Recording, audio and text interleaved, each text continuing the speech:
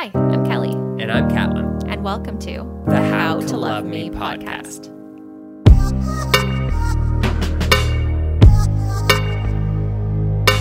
All right. So hello and welcome. Welcome to another episode, guys. Welcome to another episode of How to Love Me, the podcast where we talk about mental health and relationships. Specifically, Hannah's relationships. Welcome to the welcome to the podcast, Hannah. Hi. Well, I guess it's her episode. Yeah, I welcome guess. to your episode. Thank you.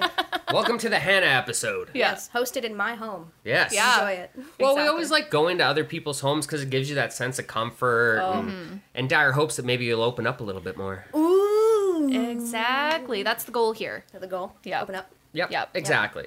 So, obviously, you don't need to hear anything about us because this is all about you. Oh man, I guess not. No, so we're not even going to talk, really. We're just you're going to... awful. Yeah, this is your episode. That sucks. Okay, I'm kidding. Where to start? Well, let's start from the beginning. Where do you connect with mental health? Let's start there. Like, what are you doing right now in mental health? What am I? I'm coming off a low today. I like to do a thing where I like to like manipulate my mental health and be like, if I notice that like I'm sad and I haven't cleaned the house in a while, having like people coming over, like my anxiety kind of pushes past my depression to be like, the house needs to be clean. Yeah. Yep. Because people are coming over and you don't want them to think that you're a gross pig. And so like my anxiety can actually push past my depression and then I Yep. can get shit done. Yep. Okay. And so that's what I did today. I literally woke up and I was like, I feel like shit, but people are coming over, so I better clean this house. And I did. And actually I'm happier for it. Yeah. Then I also got to like sage a bit, which was good too. Always helpful. Yeah. Always helpful. Yeah. Always helpful. Saging. Oh yeah. Okay. So this is something that Kelly doesn't know. I am a practicing witch, Okay. right? And so I've been practicing witchcraft for 5 years now. All right. Quite good at it, if I'm going to toot my own horn. Ooh, okay. Yes, I'm very good at tarot. That is like my bread and butter. I'm actually very good at giving Ooh. readings as well. Ooh, okay. Oh, I'm good. I am fun. Oh, I'm actually girl. too good because I did it at my family reunion and I made my one cousin cry. Oh, goodness. And she was like, okay. my mother's dying and that's what it's saying. And I'm like, I know that's what it's saying and I'm so sorry. Like it was, she's crying Wow. because she's like, how did you know my mother was dying? I'm like, I didn't. It's what it says. Yeah. It's what the cards are telling Yeah, me. and I'm like, I'm so sorry. And she's crying and I had to give her a hug. It was, and then there was like a whole mood because then everyone was like, will you do me now, Hannah? I'm like, yeah, I guess I will. Man. So I did like 8 people in a row, and by the end of it, I was like, I am drained, and I just want to have a nap. Yeah. So when you say witchcraft, what is witchcraft? Okay, so it's so witchcraft is different than Wicca. So how I explain it is witchcraft is a spiritual practice, right? So it's a way to practice your spirituality. So you can use witchcraft to practice any sort of spirituality that you want, right? And you can have whatever religion you want and still be a practicing witch. So you could be a Christian witch, you could be a Muslim witch, you could be whatever Okay. you want, right? The religion is Wicca. I personally I've looked into it, and I don't do a lot of Wiccan stuff. Not because I don't not because I don't like it, but because I don't feel like I have enough information to call myself a Wiccan. Okay. I feel like I need to do more research till I get there. Cole Right. actually does a lot of druidry, and so he's there's a whole basically college of druids that you sign up and you become a bard because in druidry their level of like pastor is a bard. Okay. And you actually have to take like a college course for it. And you have to Really? write sonnets and write poems expressing like your perspective of life and what you think and what you feel, and it's quite long, and it's and he listens to the Druid cast, and so he's been practicing that for the last couple of years, and he's really, both of us have decided that we're gonna sell our house and live in a trailer for the foreseeable future. We're trying to get down to be minimalists and also just a way to be closer to each other and also closer to nature, because if there's less space, there's more time for us. And so both of us have been on a very similar spiritual path lately, and so now I with all that I've done, I'm like comfortable being like, I'm a witch, I'm a practicing witch. So what is it? I still don't know. It's different to everybody. It's so complicated because it's so personal. So for me specifically, my practice, I do a lot of green witch stuff, which is growing herbs with certain intentions, infusing those herbs and intentions in my food to give to people to help them out. So Okay. if I know, Okay. so for example, if if Cole and I are in a low for our mental health, and I say I need some more peace and calm or even protection, well, then I might make a lavender scone infused with honey, because lavender and honey are have protective properties. And then we'll have some green tea, which is really good for clearing out negative energy. And so that's what we'll have for like a nice fancy lunch together, and that's the magic, right? So being a witch then, is it more like being connected to, I guess, like a spiritual body versus, because like obviously when I think about witch, you know, you think the old school, burn them to a stake, they can turn you into a pig. You know, I don't want to leave here being a different species. Well, and also like doing spells like this. When you think of a witch, you think of like the big hat and the spell work and the candles, and sometimes it is that, right? Like there's been a few times on the full moon I have cast a circle and have done meditation within the circle and lit the candles with my crystals. But actually, it's a lot more simple than people think it is. It's basically like a form of meditation witchcraft, right? Because a big part of witchcraft is meditation and having connection to the earth. And if you don't have the connection to the earth, and if you can't meditate, well, those are two things that you're lacking in your practice. Okay. And some witches go even farther than that, right? They'll use their meditation to astral project, to find familiars, to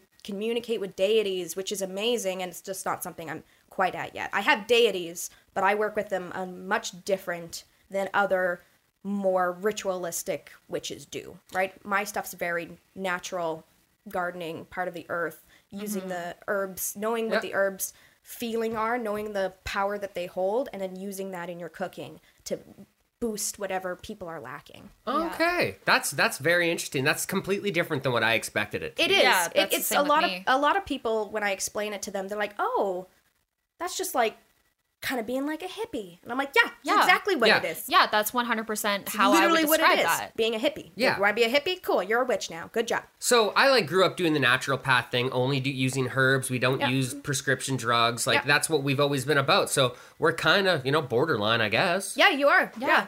And literally like, and so a lot of the things Cole and I take from a lot of different cultures. He's reading this great book, which is like, it's called Braiding Sweetgrass. It's one of his favorite books. And it's all about homeopathic remedies, but from the indigenous perspective. Ooh, okay, that's interesting. Yeah, and so a lot of the stuff that she says, I actually practice as well, just inertly. It's so she was saying how if you're gathering herbs, you have to ask the plants permission, and you have to be prepared and accept a no, if it's a no. And how you know is just intuition, right? It's just a gut feeling. If you go up to, like, for example, we grow cannabis. I've been talking with the cannabis because it's having a deficiency, and we're trying to figure out how to get past this deficiency with it. And so, like, talking to it and just being like, do you think it's the magnesium? Do you need more ground up eggshells? Like, what can I do to help you here?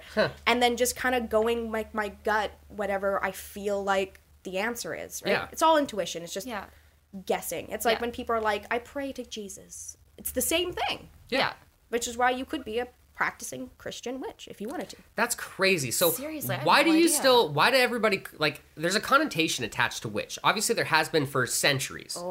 Right? I could go on. Okay, so the reason why witchcraft essentially got wiped out is because most practicing witches were midwives. Yeah. And so when the job of being a doctor came up in society, the church was like, we can't have these random women taking our clients away. So what we're going to do is we're going to say witchcraft is evil, and we're going to say you got to go see a doctor and not a midwife. And it was just a way to actually oppress women and to actually funnel more money through the church and not through just everyday people.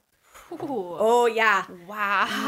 Yeah. Okay, we're 10 minutes in, and I feel like we've done enough. I feel like let's just end the episode here. Like I said, I could go farther for you. Actually, so, and I consider myself a pagan witch, which is just pagan is just it's just the older religions, right? I follow the wheel of the year instead of normal, like Christian holidays, for example. And actually, a lot of the reason why Christianity's holidays are so similar to pagan holidays is because when Christianity was first being formed, there was a Roman city that wanted to basically convert and just be full Christian. And so they had a lot of pagans. And so what they did is they based a lot of my holidays and transferred them into a Christian holiday. So Ostara, which is the spring equinox, became Easter. And how we celebrate Easter now is exactly the same way I celebrate Ostara. Like, you paint eggs at Easter. You paint eggs in Ostara and you leave them out for spring for the spirits. You don't. That's what, instead of like children finding them and like getting treats for them, you're supposed to paint them and you're supposed to put the intention of what do you want the new spring to be? And then you're supposed to leave them outside hidden for the spirits to have, right? It's the same tradition, is just warped. Same with like Christmas and Yule, right? Mm-hmm. Yule and Christmas are the same freaking thing. A Yule tree is a Christmas tree. It's crazy. It's literally, the whole reason why witchcraft just got warped is literally just because the church wanted to funnel more money and more power into them back in the day. Yeah, but why wouldn't, I mean, at this point, at this day and age, why wouldn't we call it a different name? Like, why wouldn't we give it a different connotation? Because when I hear witchcraft, I instantly think, oh, I don't know about this. This is getting a little weird for me, a little too intense. But when you explain it like that, it makes sense. Yeah, but then it still has that connotation of witchcraft. I think it's popularity. Yeah. Really, right? Because it did get, it literally, the perception of witchcraft through what the church had taught us and what mainstream and basically what the church adapted, that became mainstream media. And I'm using quotation marks here because at the time there was no media, obviously. Right, of course. But mainstream understanding is the church said witches are evil, right?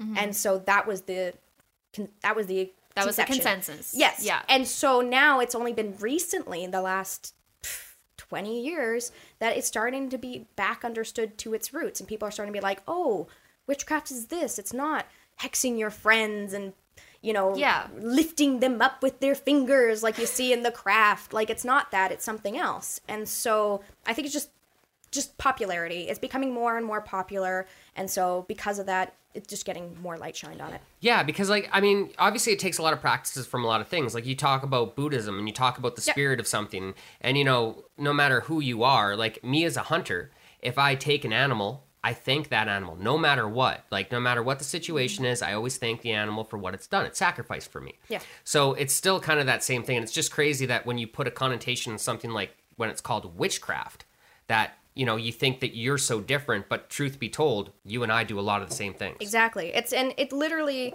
like I said, it's so personal and it can be adapted to anything because it's witchcraft is a practice of your spirituality. It's not, so it looks different to every person. I know other witches in the area that do ritualistic stuff like all the time, and that's just not my practice, and so I don't do that. Yeah. Right? It's so personal, and I like that. I like having a spirituality that is flexible to me specifically. I don't have to follow rules. I don't have to do whatever just because that's what other witches do. No, there's so many of us and we're all so different and we all have different labels. That's why you get into like, there's hearthcraft, which is like home witchcraft. There's kitchen witches. There's green witches, head witches. Oh, what's a kitchen witch? A kitchen witch is basically if you use witchcraft in your cooking or in your cleaning.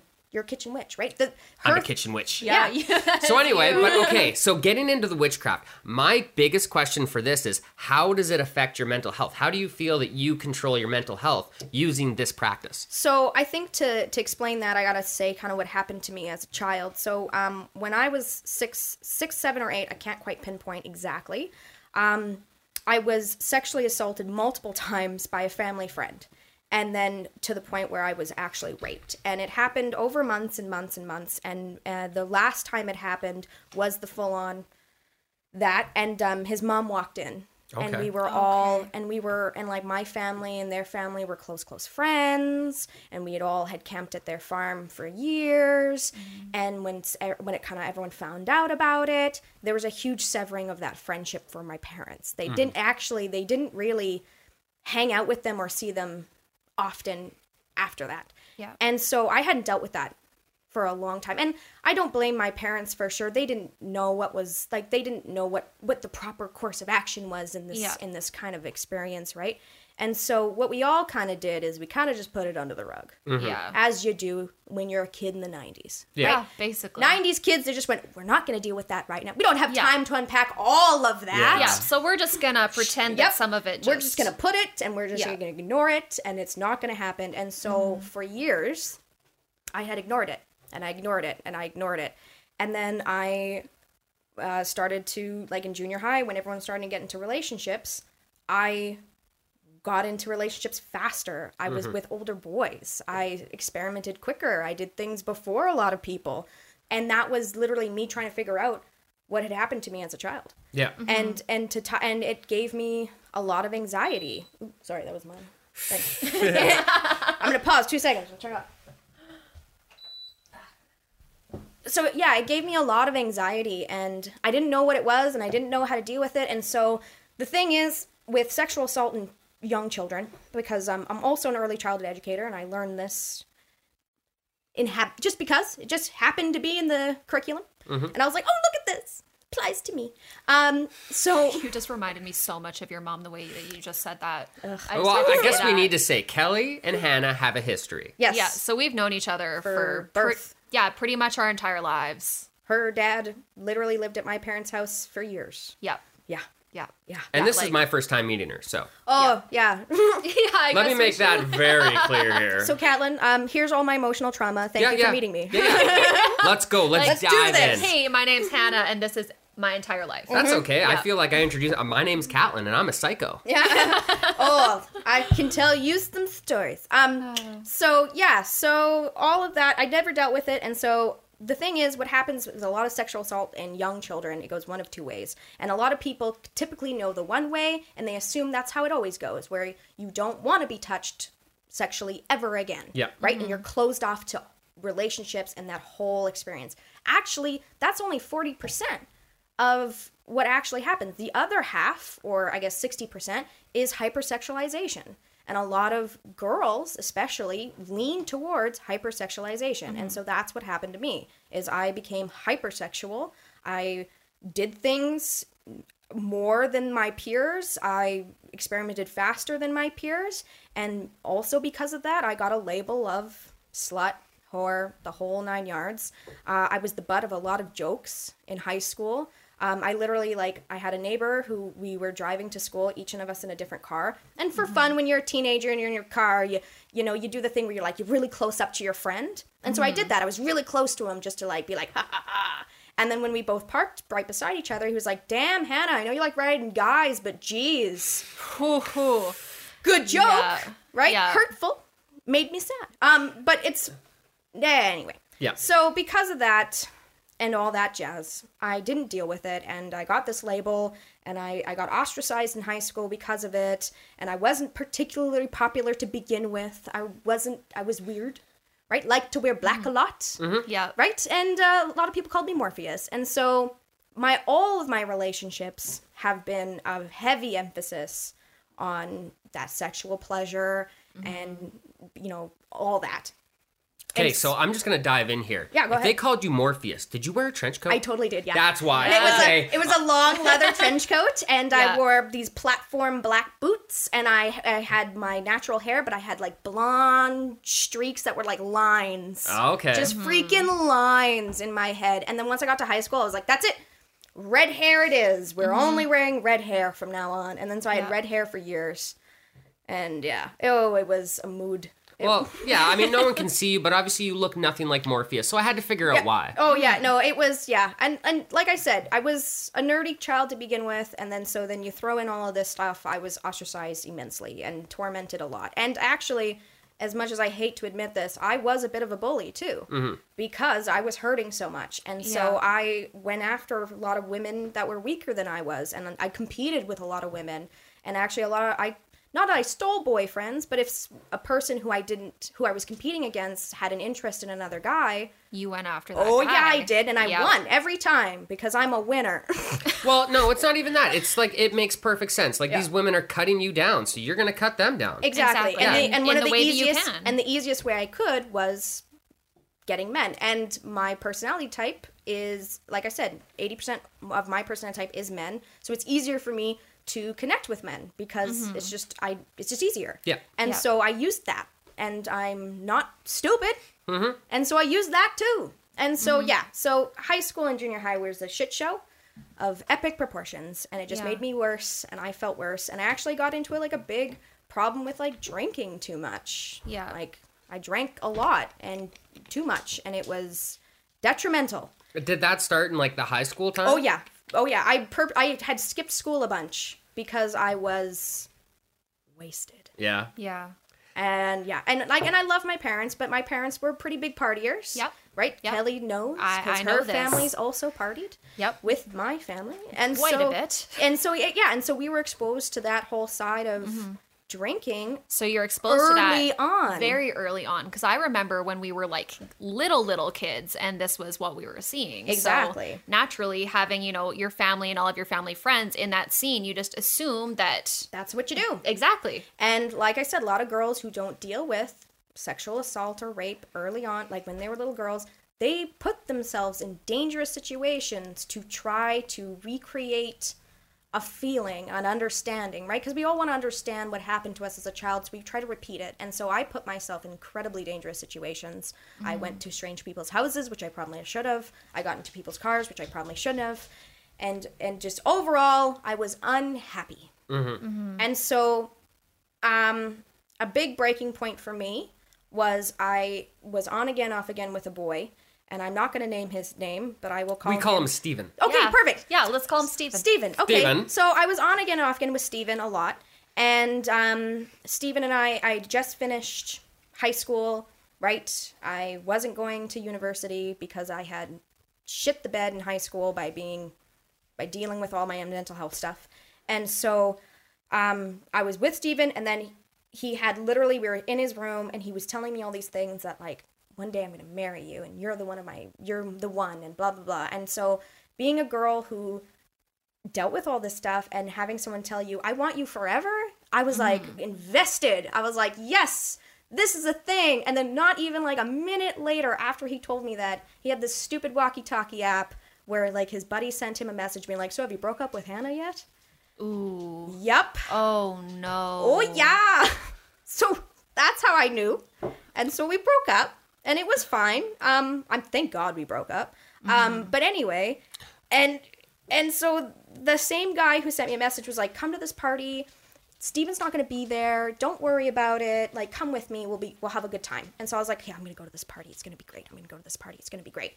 And so I go to this party, and Steven shows up with his new girlfriend. Oh, God. And it had been like 3 days since we broken up. And the girlfriend which he had brought was a girl who he had told me not to worry about. And it was a girl who I had specifically said, like, I don't think this is okay. I think you guys are crossing a line. And he was like, no, you're crazy. Yeah, and so, yeah, of shows up course. with this new girl. Yeah. And so I am distraught. And I was brought in here by a friend who's wasted. I couldn't go home. I wasn't going to call my mother because, like, my mom and I weren't jamming as much as we are now. And so I was like, I'm not going to call my mother. And so I was like, I'll ride this out and I'll go home in the morning. And so actually that was the same party I met my future husband at. So that's why I bring it up, because I'm bawling and I'm outside and I'm smoking some cannabis, trying to calm down. And my future husband sees me. I have never met this man in my life. Well, no, I'd seen him at parties every now and then, but I didn't really talk to him. And so he sees me and he looks at me and he does like tears. And he goes, no. And then he starts to like do a sexy dance to try to cheer me up. Yeah. And it cheered me up. And I was like, well, this is good. This is fun. This is great. And my husband was a playboy when he was hanging out with all of us. He was like the cutest one. And so I felt so good. And then we get into the party and he's like, do you wanna? And I was like, no. I actually kind of like you. So I got to say no. Because if I do it, then like I'm going to just like shove you off to the side. And so we just talked that party, and then we actually both ended up hooking up with different people that night. Oh, really? Oh, Yeah. Interesting turn of events. Yeah, he hooked up with this one girl. I hooked up with Steven's best friend. Oh, there you go. Oh, okay. There's So your fuck revenge. you, Steven. I was an asshole. And so... I think Steven deserved it. yeah, Steven did deserve it. A little bit. But it was awful, and it was awkward, and it was bad. And so after that, the guy who had taken me to the party, who sent the message to Steven, was living with my future husband. And so I was over there all the time. And my other friend was living with me at my parents' house, and she was like, Hannah, I swear to God, don't date Cole. Don't do it. She's like, you just got out of this relationship with Steven. You should just be single. Don't date Cole. It's a bad idea. And like, my husband, is nothing like the man he was back then. Like, back then, he was like, he shaved his head and he hunted all the time. And he liked to shoot gophers in the head with like 22s and like total farm boy, but like a bit of an asshole. Like, he not anywhere he is now. And so we ended up, so everyone was like, Cole's never going to date you. Cole doesn't date people. And so someone says, no, I got to do it. Yeah. So we ended up dating. And we dated for 2 years. And it was hard. It was extremely hard. And that's when I kind of was like, okay, I really got to see somebody about this. So is that when your mental health struggles started to come to the surface? Yeah. Okay. Yeah. Because like I said, all before I had based off all of my relationships off of just like quick and easy. Yeah. Yep. You know. And now it had to be based off of something more than that.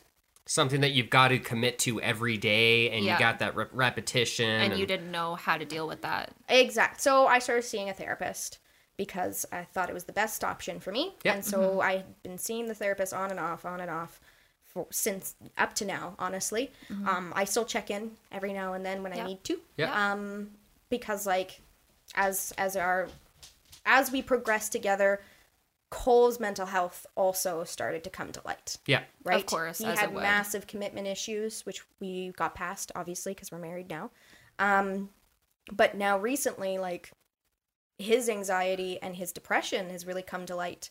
And basically, our whole beginning part of our relationship was him supporting me and me getting through my stuff. And now that, like, my stuff's starting to actually, like... Level out? out a little bit, yeah. I have good, healthy ways to deal with it now. Yeah. So now that I'm kind of on that nice foundation, he's building his foundation. Right. And so now the man he is now is much different than the man he was then. And we've been together for 7 years. We've been married for 2. So, yeah. And it's basically, I feel like I kind of got over my stuff because of Cole. Because the two of us committed to each other. Mm-hmm. Yeah. And having that sense of security, while especially like with dealing with sexual assault at a young age, it really does affect your relationships.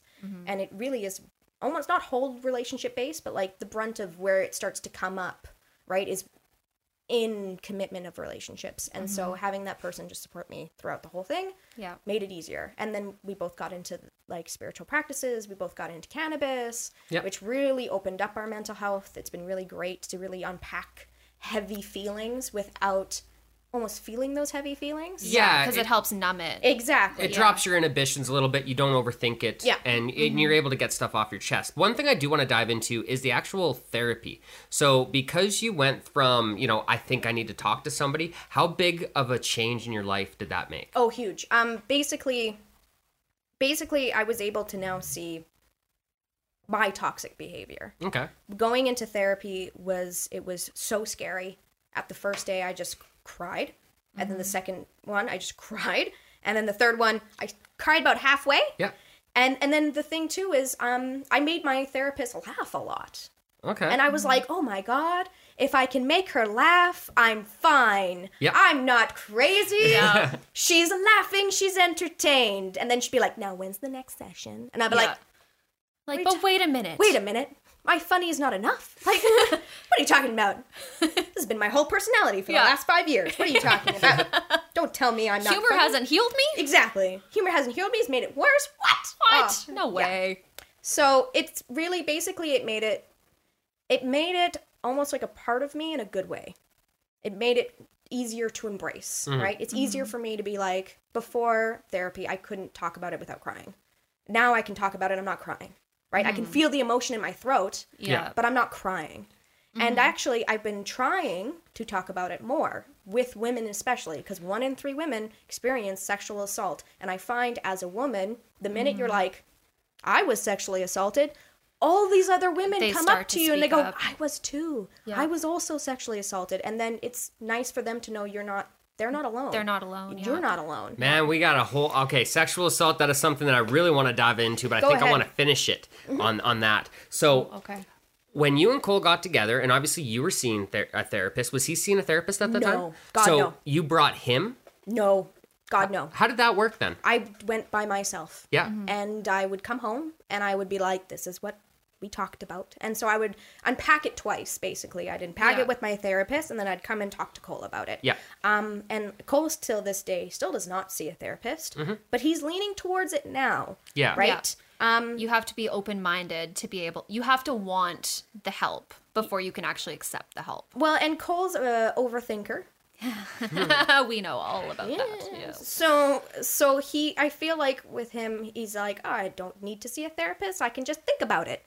And so he's at that point where he's just like, maybe I should talk to someone else. And I've always been like, you should really talk to someone else about this, because like I don't want to say the wrong thing, right? And I'm also a flawed human being. Like, I'm gonna say the wrong thing. Yep. And and so it's hard though, because like right now, like I said, right now we're both kind of figuring out different parts of our relationship, right?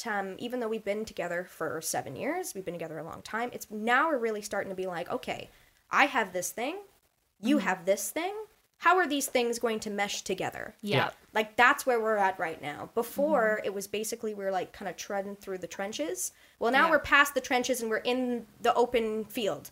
So what is the next move? Right. And so we've realized that with his mental health, he gets a lower sex drive than I do. And with my mental health, I get a higher sex drive, because I like to like use that part of your relationship as like a band-aid to be like, I'm feeling sad, I can do this thing and I'll feel happy because the serotonin is good. And but he's not into it, because his mental health gives him a lower sex drive. So now the two of us are trying to navigate, well, you don't want it but I want it. How do we make it compatible? And but you know what? Here's the thing. You guys are doing the right thing off the bat, because you're talking about it. Oh, yeah. A lot of people would shove this to the side and just be like, I don't know, it's just not working right now. We'll figure it out later. I don't want to bring it up because it's a hard subject. Oh. You guys are killing it. When it's a hard, like, don't get me wrong, it is a hard subject. It is a hard thing to talk about with your partner, to be like, you give me everything I need, but. Yeah.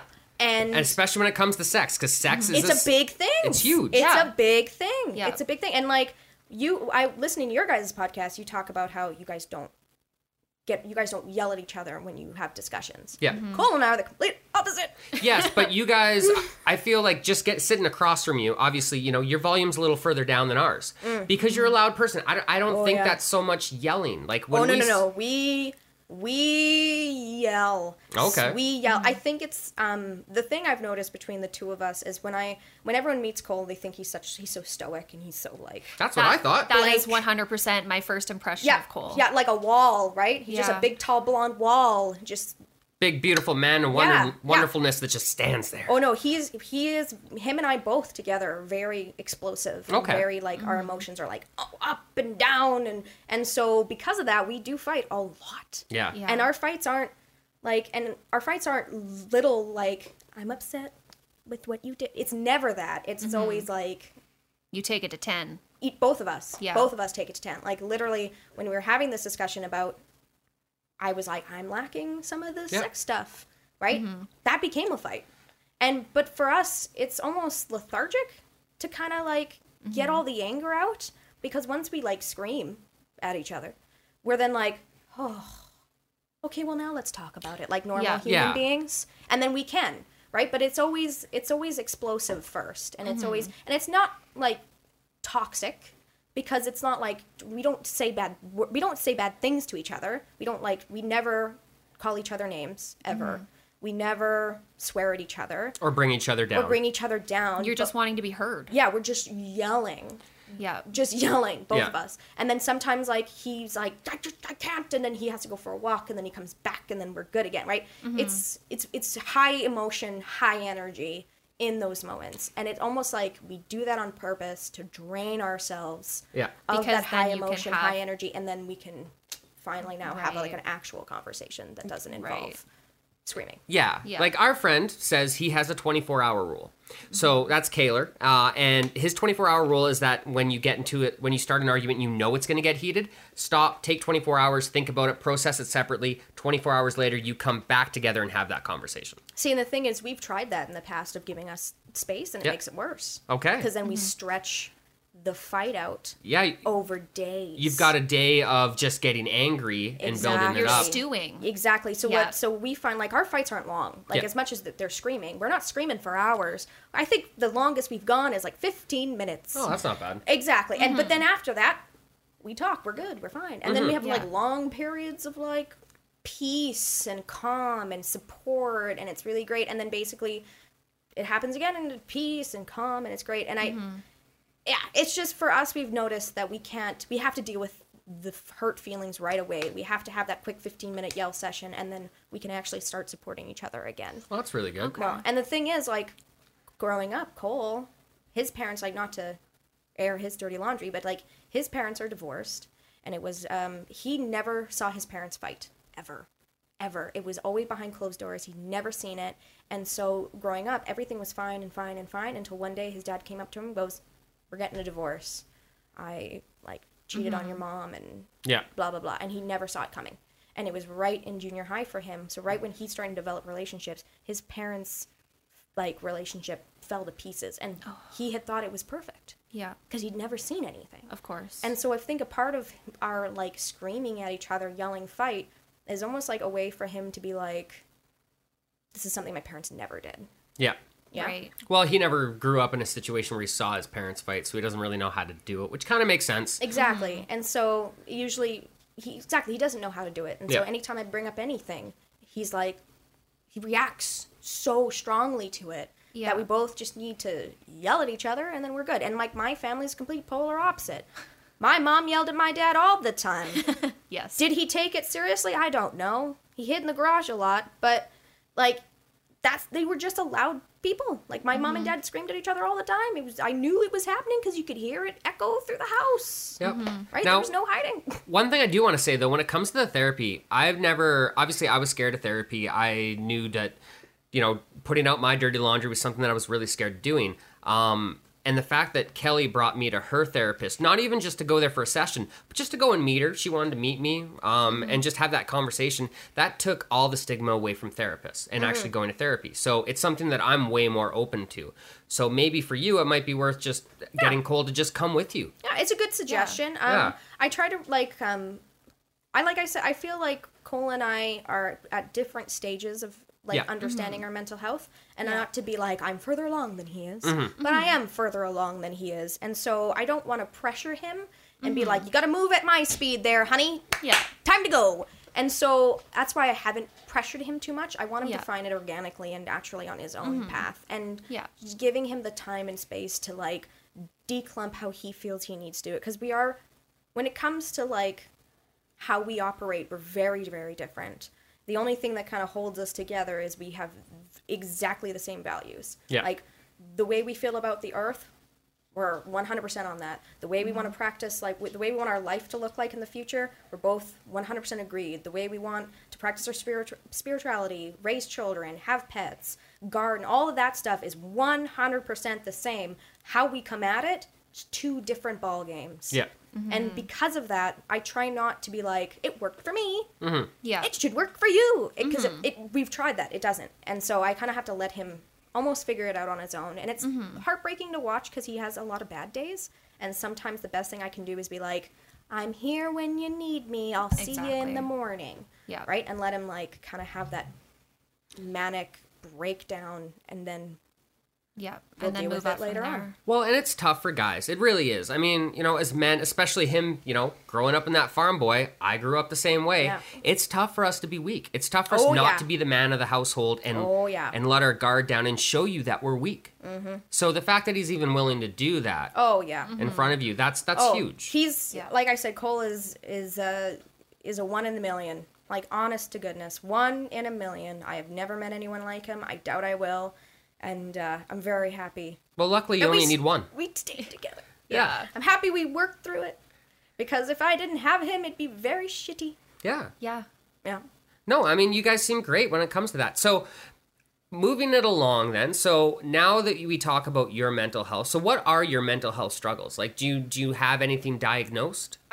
So through my therapist, we've talked about it, and I've been trying to find a good medical doctor. Yep. Because I've had issues in the past with medical doctors, because like being a young girl who's more sexually open, having to go to the doctor and be like, listen, doctor man, I would like some birth control, and having to be like, the whole misogynistic spiel from the doctors when you ask for birth control, I'm sick and tired of. And, like, it's not just once. It's every time you try to go to renew your fucking prescription. And I'm like, just give me the goddamn pills. I know what they do. And So I've taken myself off birth control because it was something suggested by my therapist, because we noticed that it was wonking my hormones. Yep. And wonking my mental health. Yep. It did the exact same thing with me. Like, being on the actual pill did the exact same thing to me. Oh, and I was on the pill from like 15. Yeah. And like I was on it for like, I think almost 10 years. Yeah. I was 16 to about 26, 27, somewhere around there. 27, I think. See, I stopped taking it right after the wedding.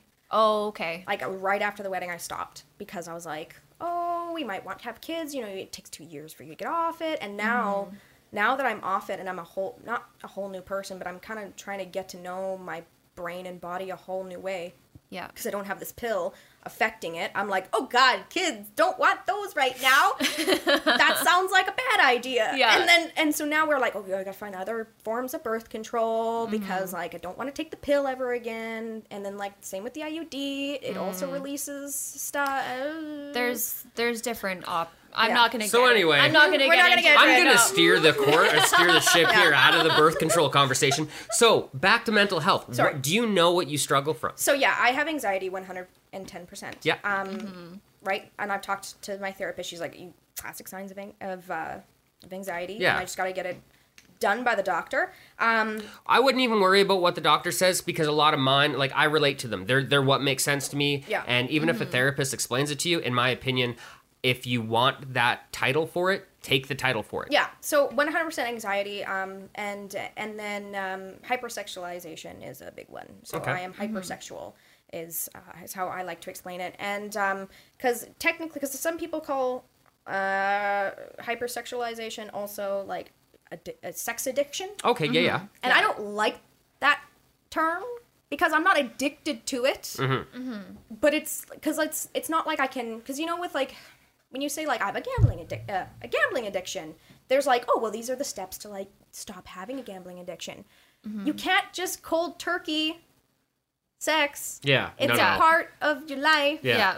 And so I don't like saying I have a sex addiction. I like saying like, oh, I'm hypersexual. I'm good with that. Because That makes perfect sense. it makes perfect sense, right? So I have that, and then the anxiety, and then the seasonal depression's pretty bad, and that one is confirmed by the doctor, and it's pretty bad. Yeah. Yeah. And then that's it. I think that's about it.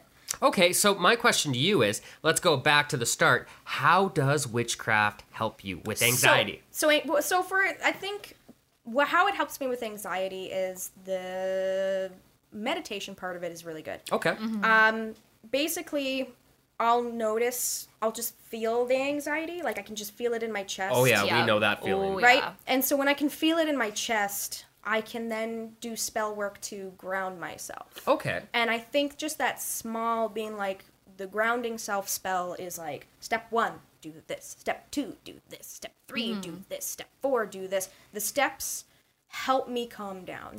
Right. And then afterwards, after I ground myself in the earth, I can feel like almost like an energy dump. Yeah. Like I feels like I can just dump all that tension into the earth, and then the peacefulness afterwards is just so incredible. So you said a spell. So would you consider a spell? Because like I'm just taking this from third party looking on the outside, looking in. Would you consider a spell a guided meditation then? Oh, for sure. So that's like a Okay. perfect way to describe what a Exactly what it spell is. is. It's exactly what it is. Because the whole point of spell work can be anything. You can make your own spells. It's setting the intention in your brain through physical ways, right? Yep. So some women, when they want to do a certain spell, they'll pull a tarot card that has a specific intention in mind. And then when you look at the tarot card, your brain is like, I'm thinking of this intention. This is the intention that I'm thinking of. This is what I'm putting out into the world. Okay. And then that's what it is, right? Because, right? Have you seen that they recently released that manifesting is proven by science? Yes. So that's what it's setting an intention is manifesting. Yeah. Right? Yeah. Boom, bada boom, done. Yep. Done, Totally. Done like dinner. So okay, now when it comes into besides the meditation side, what does witchcraft bring to your mental health? So I think it gave me a sense of you're normal. Yeah. As much as I can say that. So through, like, because I work with deities, and so the deities that I've chosen to work with I'm working with Aphrodite a lot, and through working with her and doing the things for her and gathering things for her that she likes and communing with her through tarot and feeling her when I'm doing small little things for me and keeping her in mind through my daily life, I have found out, like, you're not broken. No. Mm-hmm. You're fine. You can be hypersexual and be a normal person. You can, this thing could happen to you and you can be a okay person. Like, it's basically working with the deities takes away from the you're wrong, you're messed up, you're broken, you're unhealthy, you have bad mental health, like all of that label all of like the negative thought patterns. Yeah, I can completely let go of it. Yeah. And instead feel this warming embrace of I love you, you're doing good. Right? And that's what I feel for my deities. I guess a lot of people feel that way with like Jesus and God, right? Yeah. They feel that like eternal love from Jesus and God. Well, I feel that eternal love just from my deities. I can feel them being like, you did good, champ. You did good. Yeah. And then I also notice the more I work with that, the less bad days I have.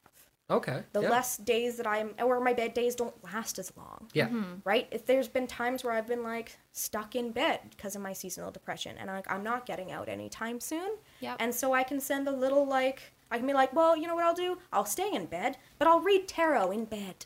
Okay. And then it's like bringing almost like a meditation. It's almost because like tarot is basically psychology 101. It's like you look at the picture, your brain thinks this. Oh, obviously you want to think about this. Let's unpack it. Okay, yeah. Oh, That's what it is. That's the whole point of tarot, right? Is the images are supposed to spark a certain... Spark like a thought, basically. Exactly. And then you debunk the thought through the other cards. And so it's basically like seeing a therapist in card form. Okay. And that is so cool. It is. And so I do tarot daily, right? And so if I'm having a real bad day, well, I'm staying in bed with my blanket of cocoons, and I'm going to read tarot, and I'm going to cry, and I'm going to accept certain things. It's just been easier. It's like I said, it's been talking to my therapist about it. I literally say that like my tarot cards are my other therapist. See, and that's amazing. So like I know like you talked about witchcraft, and I'm sure which scares a lot of people. Like for me, that's a very intimidating thing to hear. Yep. But then when we get into it, it's literally the most basic of practices that everybody does. You just have a different way of doing it. Exactly. Yeah. It's more, and like almost like a more ancient way of doing it, because none of these things are new. It's people been doing these for hundreds of years. I'm just noticing they work for me and I'm going to use them. Some people like journaling. Some people like doing more technology focused stuff, right? It's whatever works for you. Yeah, absolutely. So let's take it from here then. Let's get into the kids. Oh, I really want to know about this. So you've been through this place. When did you actually get into witchcraft? How long ago would you say? About 5 years. Okay, so it's been a big part of your life then. For a while, yeah. So when it comes to children, I'm really curious on that relation. Like, obviously you tell a kid, like, do you talk to your kids about witchcraft? The kids at my work, no. Okay. Because I don't think it's appropriate, just because I'm at work. Yeah. Right? If anyone else was bringing their religion into their workplace, I would also have a problem with that. And so I don't. None of the kids that I work with know. Right? Yeah. Okay. And if they ask me, what do you believe? I tell them what I believe, but I never label it witchcraft. Yeah. But something I find, and this is just a funny find of mine, is actually children all love witchcraft. Every little girl and boy that I've ever run into ever is like, they'll take a bunch of leaves off with some mud and some sand and they mix it together and they go, I'm making a potion. And you're like, yeah, you are making a potion. Good for you. And so what I'll do is I'll be like, are you a good witch or a bad witch? And they're like, well, I'm a good witch. I'm like, well, how do you know? What does a good witch do? And so we have those conversations where witchcraft is good. And it's accepted and it's okay. Right? And that's what I just do. Like they were like, I want to be a witch one day, is what they'll say. And I'll go, oh, that sounds like a great idea. You could be a witch. You could be an adult witch. And I say there's witches out there. I'll let them know. We have a witch store in Stony Plain. We did a little tour. Like we wanted to do a field trip there, but then COVID happened. Yeah. So we're planning on it once, maybe a little bit later. We can take a field trip to the witch store. Look at the crystals. When you deal with the kid, like what exactly do you do with these kids? Like what are these, like when you spend these time with these kids, what are you getting from it? Or what are they getting from it? Like, Well, because one, it's my job. So Yeah, I just kind of explain your job a little bit okay. more. Yeah. Okay. So I'm an early childhood educator. Most people will just call me a daycare worker. So the primary focus of early childhood education is to support children in getting a good foundation, actually, for their mental health. Yeah. Later on in life. That's Yeah. the whole premises of early childhood is understanding how the brain develops, how stress happens, toxic stress, and also the different forms of delays, learning delays, physical delays, things like that, and how to properly support children to basically have a good foundation to learn more. Yeah. Right? And so some of the things we talk about is the whole reason we had to learn a whole section of sexual assault in young children is because you need to know the signs. If you're an early childhood educator, you need to know the signs. And once you see the signs, contact someone, right? Because we work very closely with social workers and things like that. And also noting when like a child has a delay and then being able to support them, you know, as much as we can so that by the time they get into school, it doesn't affect them. Yeah. They have the tools they need to get past it. So that's basically my whole job. And so a lot of early childhood is very nature-based, right? We do a lot of play with things called loose parts, which loose parts are basically any toys that don't have a set way to play with them. So if I give you a car, cars drive. Yeah. So that's not a loose part. I give you Lego. Okay. You can make anything with Lego. Yeah. It's all up to your imagination. Yeah. So that is considered a loose part. But now what we're trying to add in is, you know, sticks, string, nails, hammers, things like that, like real life things that they're going to use later to play with, right? Rocks, sand, water, all that fun stuff. Smart. Well, it's also really nice to be able to give them a stick because, like, I'm pretty sure you could go up. You know what? I'm going right into the segment. The kids these days, because I guarantee you, there is not a 16-year-old kid that I could give a stick to and say, "Entertain yourself," and he would know what to do with it. Oh, but at all the kids at my work, I could easily give them a stick, and they'll entertain themselves. See, and that's phenomenal. Right, and that's the whole amazing. and that's the whole thing with early childhood. It's becoming more nature based. It's getting back to roots, getting back to basics, and getting back to practicing skills. Yes. Right, not just rote memorization, because Yes. classically, what intelligence looks like classically in our education system is rote memorization, which actually you don't use rote memorization often in adult life. No. You use problem solving skills. You use emotional skills, social skills, way more than just memorizing some facts. Yeah, it was kind of like we were watching Down to Earth, that Zac Efron documentary. So good. I totally Yeah, and this when they go to that school and there's no tests, they get to use tools and they use knives. These are infants using knives with no supervision, and they never cut themselves. Never. Yeah, and and you so said there's not a single accident. It's no, amazing. never. And that's what we do, right? And so some of the ways now trying to do that, but being in Alberta is a little difficult, right? Especially a smaller town of Stony Plain. A lot of parents, some parents, I can give their kid a knife and they're like, yeah, give my kid a knife. Yeah. Some parents, I'm like, I'm going to give your kid a knife to whittle. And they're going to be like, you give my kid a knife and I'm going to pull them from this daycare. Yeah. So you Yeah. have to find middle ways. And so Yeah. a fun way, you don't want to give a kid a knife, you give them a potato peeler. Those things can whittle sticks. And you can't cut yourself, it's a potato peeler. So you do things like that. So if you want to like you're camping with kids and you want them to maybe make a marshmallow stick, but you don't want to give them a knife, give them a potato peeler. Go to the dollar store, pick up those cheap dollar store potato peelers, boom, bada boom. You can whittle that thing down to a nice point, you can't cut yourself. And has Wow. a nice handle. Holy shit. I'm telling you. Okay. I know what I'm going to be doing. That's it- for sure. Yeah. Give some exactly. kids potato peeler. Yeah, that's exactly what I'm going to start with. Magnifying glasses are really fun for if you want to expose them to fire right in the beginning, right? Because you magnifying glass, you can reflect the light. But Yeah. also, your kid can't burn themselves with a magnifying glass. No kid understands the concept of holding it this way or that way. And so it's a good first fire experience. The magnifying glass. so We've been cool. doing that at daycare a lot. We've made a bunch of fire pits, and then we've tried to start fires with the magnifying Nice. glass. Yeah. It's been quite fun. So cool. Well, it's also, it's life skills, it's survival skills. That's very important. Well, and see, and Exactly. actually, survival skills is basically problem solving 101. You Yep. got a Yeah. problem, figure a way to solve it. Yeah. And that's what businesses and companies want to see more of. That's what they want from their employees. They want you to solve the problem before you have to go to them. See, Yeah. and that's an amazing way to look at it, especially at childhood development. Like, that's amazing. So, okay, when you have kids, do you deal with a lot of kids that have mental health? Oh my God, yes. So, when you're doing this, now, do you basically take your witchcraft style methods, bring it down to like normal, like out of the, normal terms. I'm using quotations because this is a podcast. You can't see my hands. For sure. I know, I do it all the time too. I know, right? Yeah.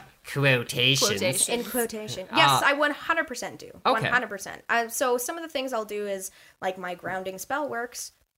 Easy way to help kids calm down during a temper tantrum. Which is a guided meditation. Which is guided meditation, right? You have a kid having a temper tantrum. First thing I always do is take off your shoes. You want to calm a kid down in 2 seconds? Tell them it's okay to take their shoes off outside. Kids take their shoes off outside.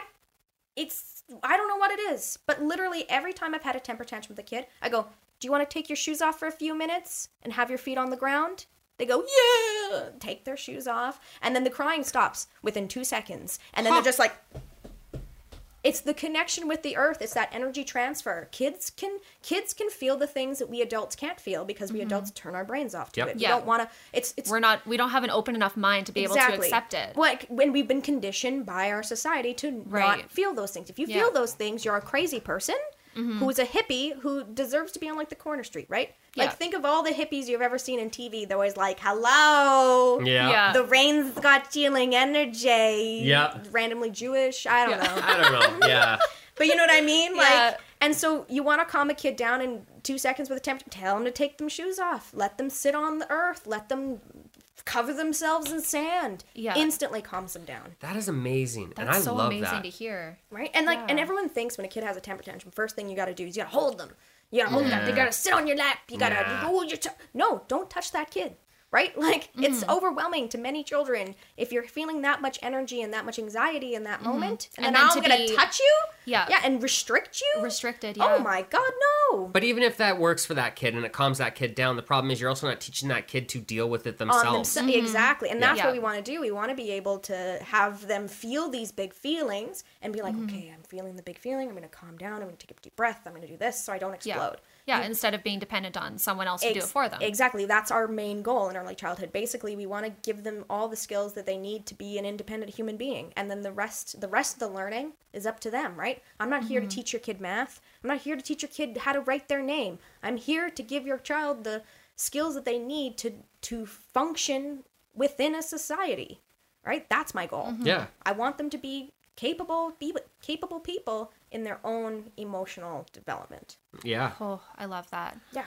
Okay, so do you think that because you had this childhood trauma, that's kind of what brought you down this early childhood development path? No. Do you think that there's any sort of correlation there? No, I think early childhood was a happy accident. Yeah. That just was a happy accident. I was looking for work. I needed a job. It was the one that was available. And so I took it. That's literally how I got into it. I literally just took a daycare job in Spruce Grove when I was let go.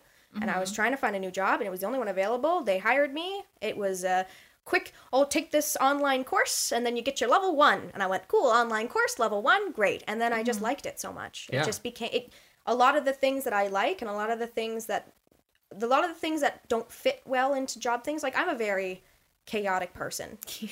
Right? I like mess. I like chaos. I like to do things when I feel like it. I like to do one thing for 30 seconds and then move on to another thing for 4 hours, right? Yeah. My mood and my attention span are very much up and down. They're and very everywhere. sporadic. Yeah. So early childhood is a really great chaotic place to be for me, because as I don't have a curriculum I necessarily need to follow.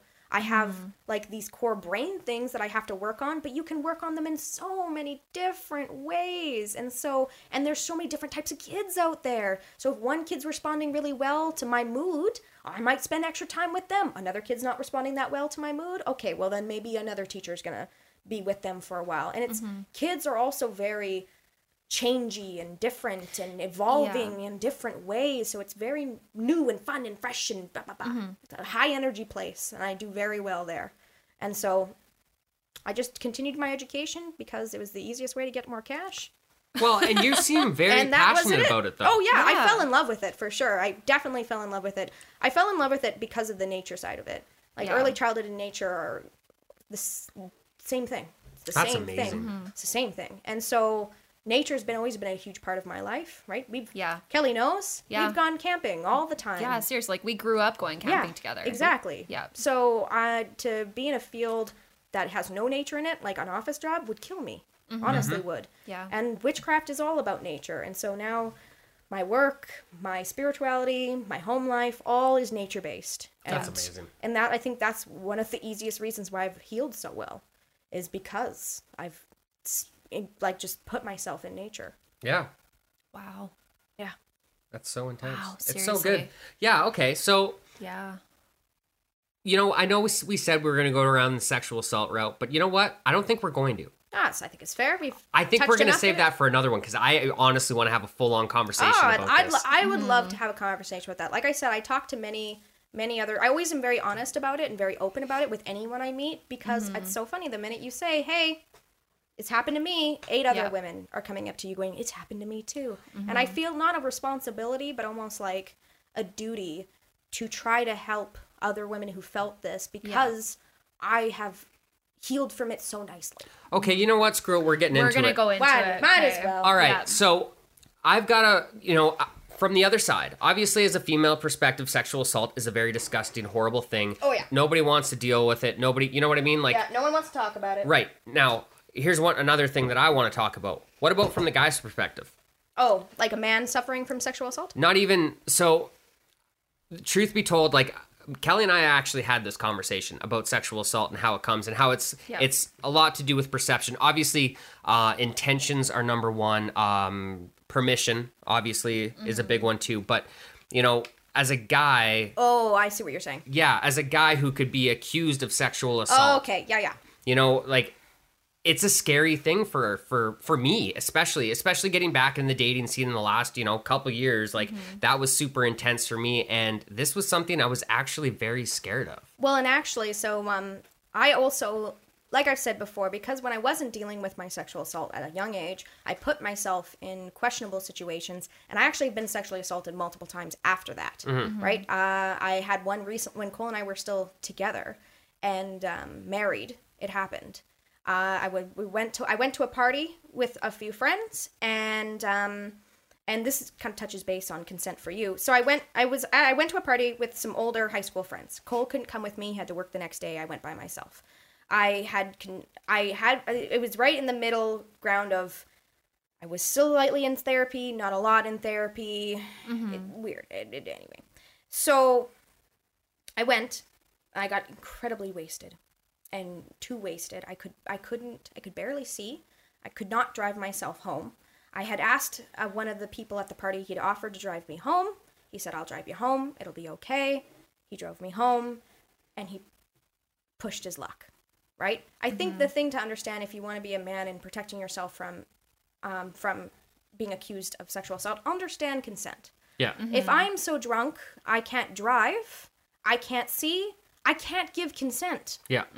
And so he tried, and then he actually ended up dumping me off at the side of the road, and I, like where my car was, like he didn't even take me home. He turned around, dropped me off my car, and like I said, I was too drunk to drive, but I did. I drove home. I shouldn't have, but I did. I was so scared after what had just happened to me.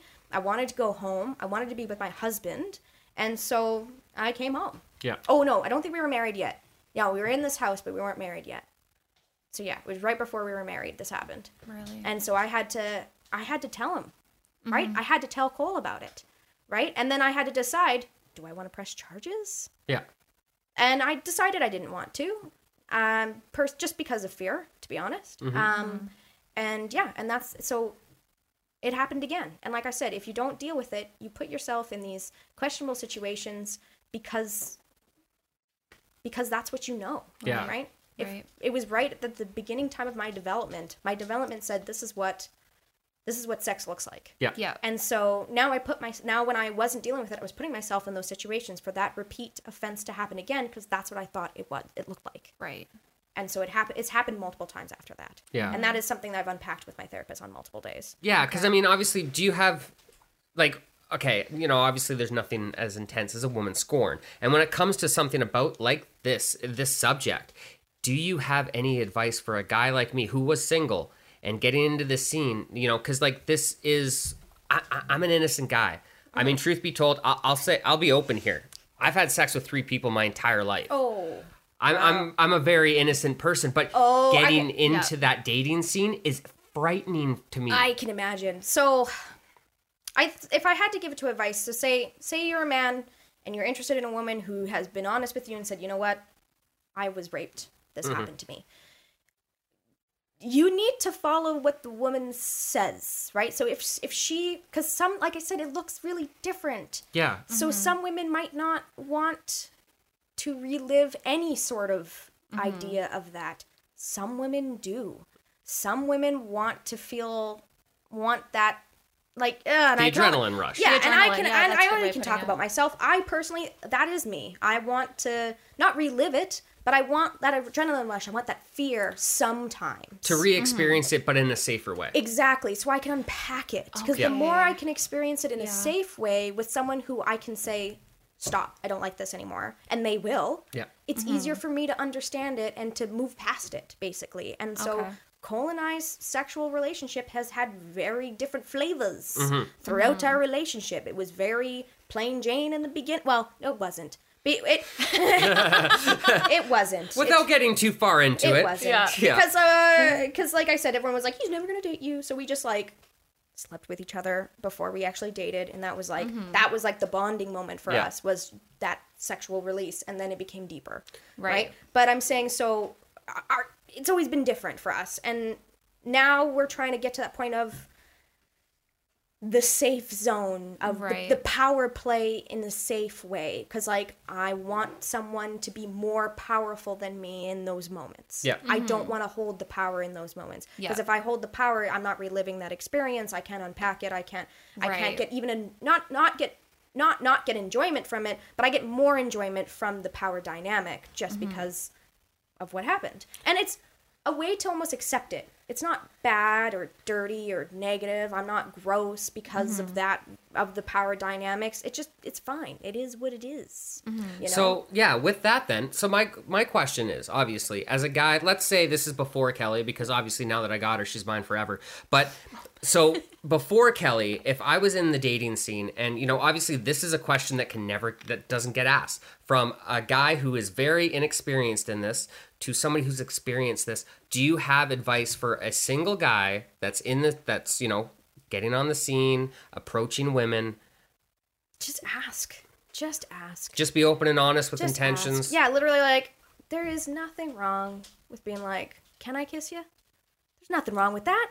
There's also nothing wrong with being like, what's your fantasy? Yeah. Can you talk to me about it? What do you like? Let's do what you like, or vice versa. And like I said, it's just communication, just being communication with your partner, knowing what they don't, knowing and being okay with what they like, and experimenting is always great.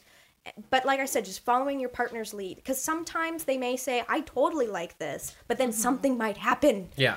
And you might notice that. So just questions even during it, right? Like, because reassuring, can I do this? Yeah. Can I do that? Are you okay? Are you? Like, yeah. And like, you know, and you can do it in a sexy way, right? There's a sexy way to be like, do you want me to do this? Yeah. Right? Yeah. There's a sexy way you can do it, and it puts more, yes, I do, or no, I don't. It gives the person that power. Exactly, right? Yeah, to make the decision. Exactly. But also that power then in a different way. Because, like, nobody wants someone to be like, is it okay? Yeah. Can I no, don't do that. That's gross. But I mean, like, but a little huskier, being like, hey, baby, would you like me to do this? Yeah. All right, I would. Now, I do. Does this even go for like the first date? So let's just say you and I are at a party. We've both been drinking. Can you give me a piece of advice so I do not cross that line? I really can't. Yeah, it's tough, right? It's tough. It's so tough. I really can't. It's a very thin line. No means no. Yeah. Men, for the love of God, no means no.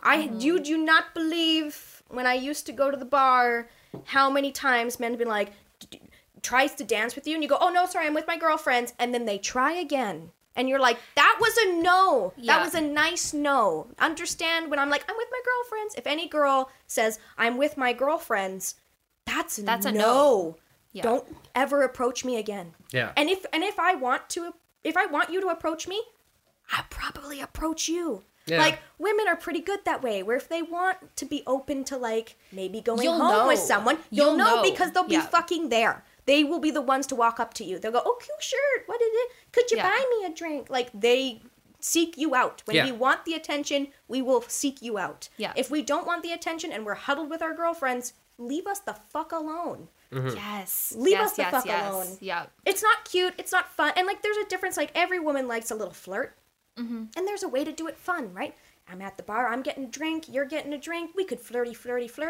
And But then you can part ways and Exactly. you don't have to see them for the rest of the night. Exactly. Yeah. Don't hang around us. It's weird. And you know what? If you do give us some freaking space, we might come over to you and sit with your friends and not have the pressure of our friends being just leave us the fuck alone.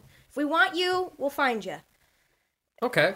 What about a guy that wants to pursue? Like, let's just say, Just for be instance. light and breezy. Okay. Light. You can literally be light and breezy to multiple women. Get it out in shots like a shotgun. Like, hit one woman with a cute little flirt there, hit another woman with another cute little flirt there, hit another woman with a cute little flirt there, and another woman. You can flirt with 8 different women at one bar, and whichever woman, like is into it, she will come to you after you Yeah. let out. It's like pigeons, right? You throw some bread. Yeah. Whichever pigeon wants the food, whichever pigeon is hungry, they'll come for it. Okay.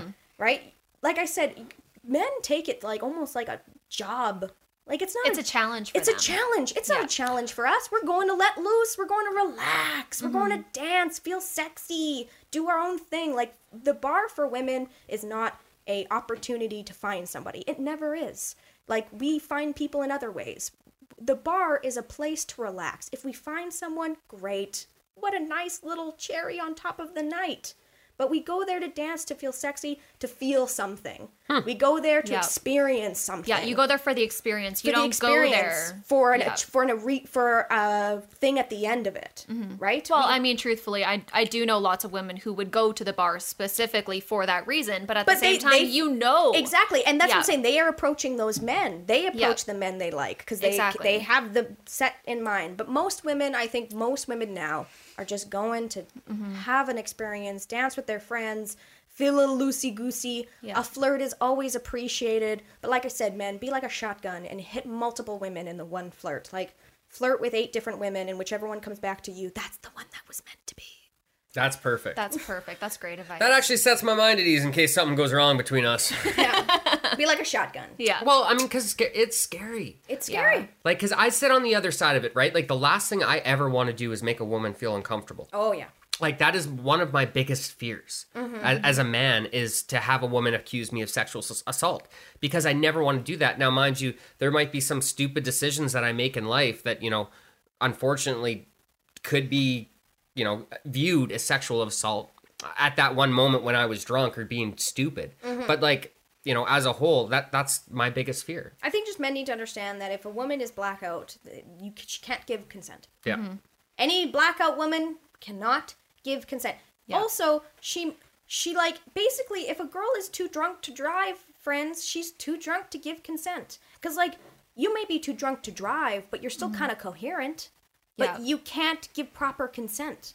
You can't, right? If you're Yeah, not 'cause you up there can't enough you can't to make the mentally- exactly, yeah. you can't mentally give consent. You might like think at the moment you can give consent, but actually, if you are not competent enough to get behind the wheel and to know to remember all the laws of the road and to stay straight and center, you can't give consent, right? Because you're not thinking of other factors if you're that drunk. Right. Yeah. Right. So that's just a nice easy roll, boys. If she is too drunk to drive, she's too drunk to give consent, right? Okay. Dang. Yeah. It's just simple That's and easy. awesome. So get consent Yeah. before you start drinking, boys. Exactly, yeah. Yeah, But you basic- can get the consent before you start drinking, Yep. right? Yeah. Because you could be with a girl you like and be like, hey, not to be weird, but I would really like to be with you tonight.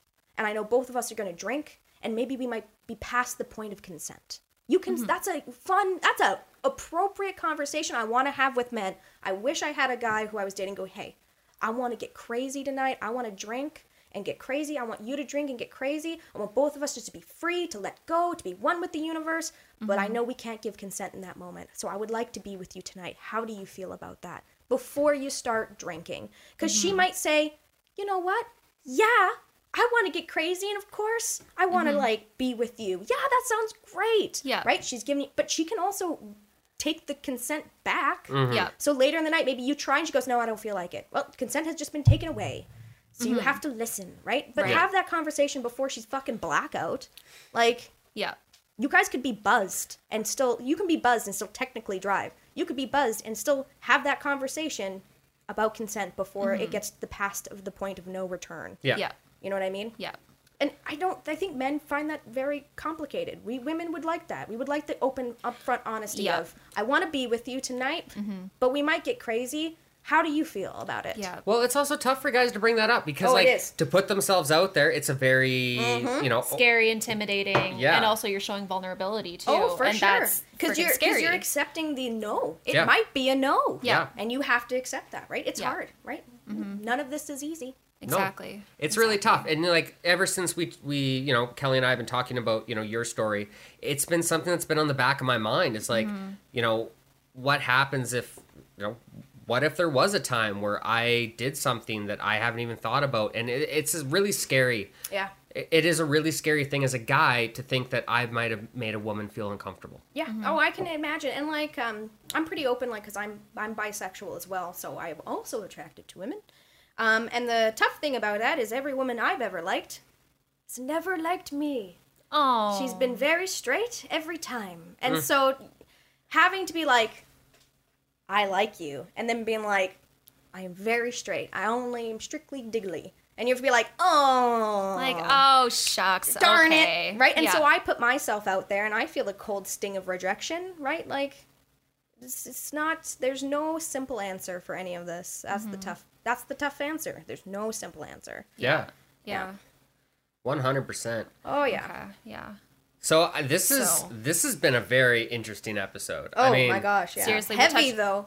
but great. But I want to Heavy. have a part 2. So I want to have a part 2. So I don't really want to do closing segments this one because really, Okay. like to do the Yeah. why I love you. You could tell us why you love Cole, but you've already explained so many reasons why you Well, love Cole. actually, you know what's so funny? I was thinking of the You have a why I love you? I do. Yes. Do it. Okay, I do it. Do it. I do have a why I love you, Cole. Okay, so the reason I love Cole is because Cole is constantly trying.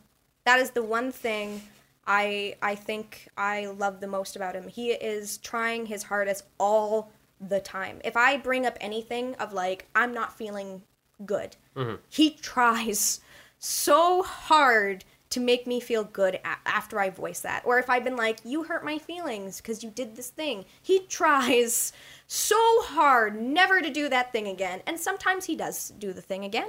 But then, like, you can see it on his face Yep. that, like, he failed in the try and he is Yeah. devastated. Yeah. Right? And so I love him so much because of the effort he puts into us all the time. He's always pushing himself to the limit for this. Yeah. And it's something that I needed and I really appreciate.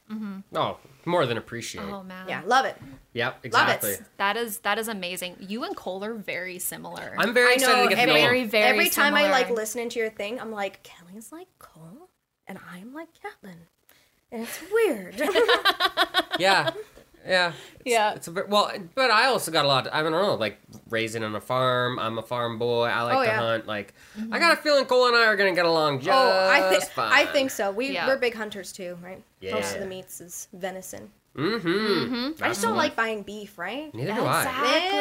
Exactly. Yeah, I know. Our freezer's getting freakishly low. Yeah, it's getting a little low. It's kind of scary. I know. I'm excited that it's coming up soon, right? Yeah. Me Because then we too. can Yeah. pack up. Yeah. Yeah. Ah, such good time. So So, good. I mean, obviously, we want to do a round 2. So here's Yeah. what I'm going to say. I'm going to say to anybody listening to this, hit us up. Oh yes. Pose some questions. Yes. Yes, let us know Yes. your questions, guys. So, how the number 2 Love Me podcast on Instagram, Facebook, and at gmail.com. Ooh. All the same. Hit us up. made it easy. Ask Hannah questions because we are going to do a part 2, and I say we need to do a part 2 in the next few months for sure. Oh, and I'm Oh, happy definitely. to answer any questions. And I'm going to plug myself here. I'm on TikTok, everyone. Yes, she is. And I do many lives where I talk about sexual assault, witchcraft, deities, being in a relationship. Like, I talk about, basically, my life is an open book, and I talk about it on TikTok all the time. And so people have asked me many, many questions, and I've accidentally been teaching baby witches a bunch of things, which I never thought I would be able to, because I consider myself a baby witch, but fuck it. We're gonna do it. I'm gonna teach the things that I know. So, I'm on TikTok, and I'm just Hannah Tarrant 3 on TikTok. Spell it out, because I don't know how to spell Tarrant. Okay, so it's HANNAH TARRANT 3. There you go. Perfect. There we go. Hit her up on TikTok. We don't have a TikTok. No, we Maybe don't. you should start a TikTok for us. I could start a TikTok for you guys. Oh, that's interesting. I love pretty cool. fucking TikTok. It's my favorite thing. I've never downloaded it. It's so fun. Seriously, I could get lost in there for hours. Yeah, that's why I haven't downloaded it. I had to do a yet. timer For the on it best. to be like, you can only stream it for 2 hours at a time. Yeah. That's a great That's idea. great. Oh, yeah, you do the Seriously. wellness timer, Yeah, right? yeah, yeah. Jeez, okay. You know Okay, what? We're just bye-bye. going to get on a bunch of different conversations. Seriously, so I'm many going to wrap it tangents. up. I'm going to wrap it up. And you want to wrap it up? Yeah, you got let's anything wrap to it say? up. Not really. Ask Hannah questions. I've been so quiet this entire episode, but I'm so honestly, sorry, I've like, talked too much. no, I love the No. fact that you talk so much. Like, Yeah. I love the fact that you were so open and so vulnerable, and you're willing to share so many things. And like, honestly, like, I've known you for pretty much my entire life. I've known you for the last like 8-9 years. Yeah. So it's just like, it's cool to watch kind of like my two different worlds just like merge Collide. together. It's really cool to watch you I was literally guys. telling Caitlin, like, listening to the podcast and knowing Kelly from childhood, completely different person almost, Mm-hmm. right? And it's so funny how your childhood perceptions of people change once you become an adult, because it's like Totally. you almost like get to see them for who they really are. You're not seeing Exactly. them through these childhood glasses or Yeah. these egotistical glasses. You get them away from their parents, and you get them away from, you everything. see them that- who they actually are. Exactly. You Exactly. see them for the actual person Yeah. that they are. Yeah. Yeah, which is exactly what you see at daycare all day. Wrapped it up! Wrapped it up! Let's put a bow on this bitch and call her a day! We're done. Yep. So anyway, Okay, please so- hit us up, ask Anna questions. We really, really want these. Like, Yes. you know what? We're gonna do a post in the next month about ask her anything. Because we do our Ask Us Anything. Maybe we'll give the Instagram over to Hannah and we'll let her run those questions. Yeah. Ooh. Giving her some power. You Yeah. guys might not even like the answers, which I Yep, have. probably. It's fine. So anyway, guys, hit up Hannah on TikTok. Yep. She is actually quite entertaining to watch. Give I've her seen a a few. follow. Yeah, give her a follow. Add Yep. to those. And don't be afraid to hit us up. Ask us any questions. If you've got more questions for Hannah, we are going to do a second episode. So please ask. Yeah. Let's get those questions. And that means from anything from sexual assault to childhood development to witchcraft.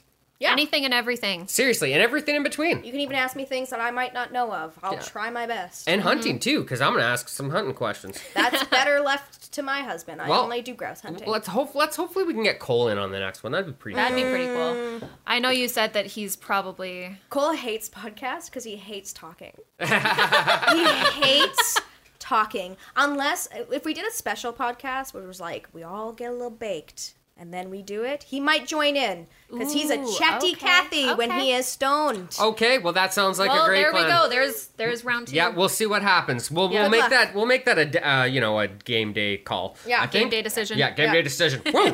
If we don't have to go anywhere. So, Yeah.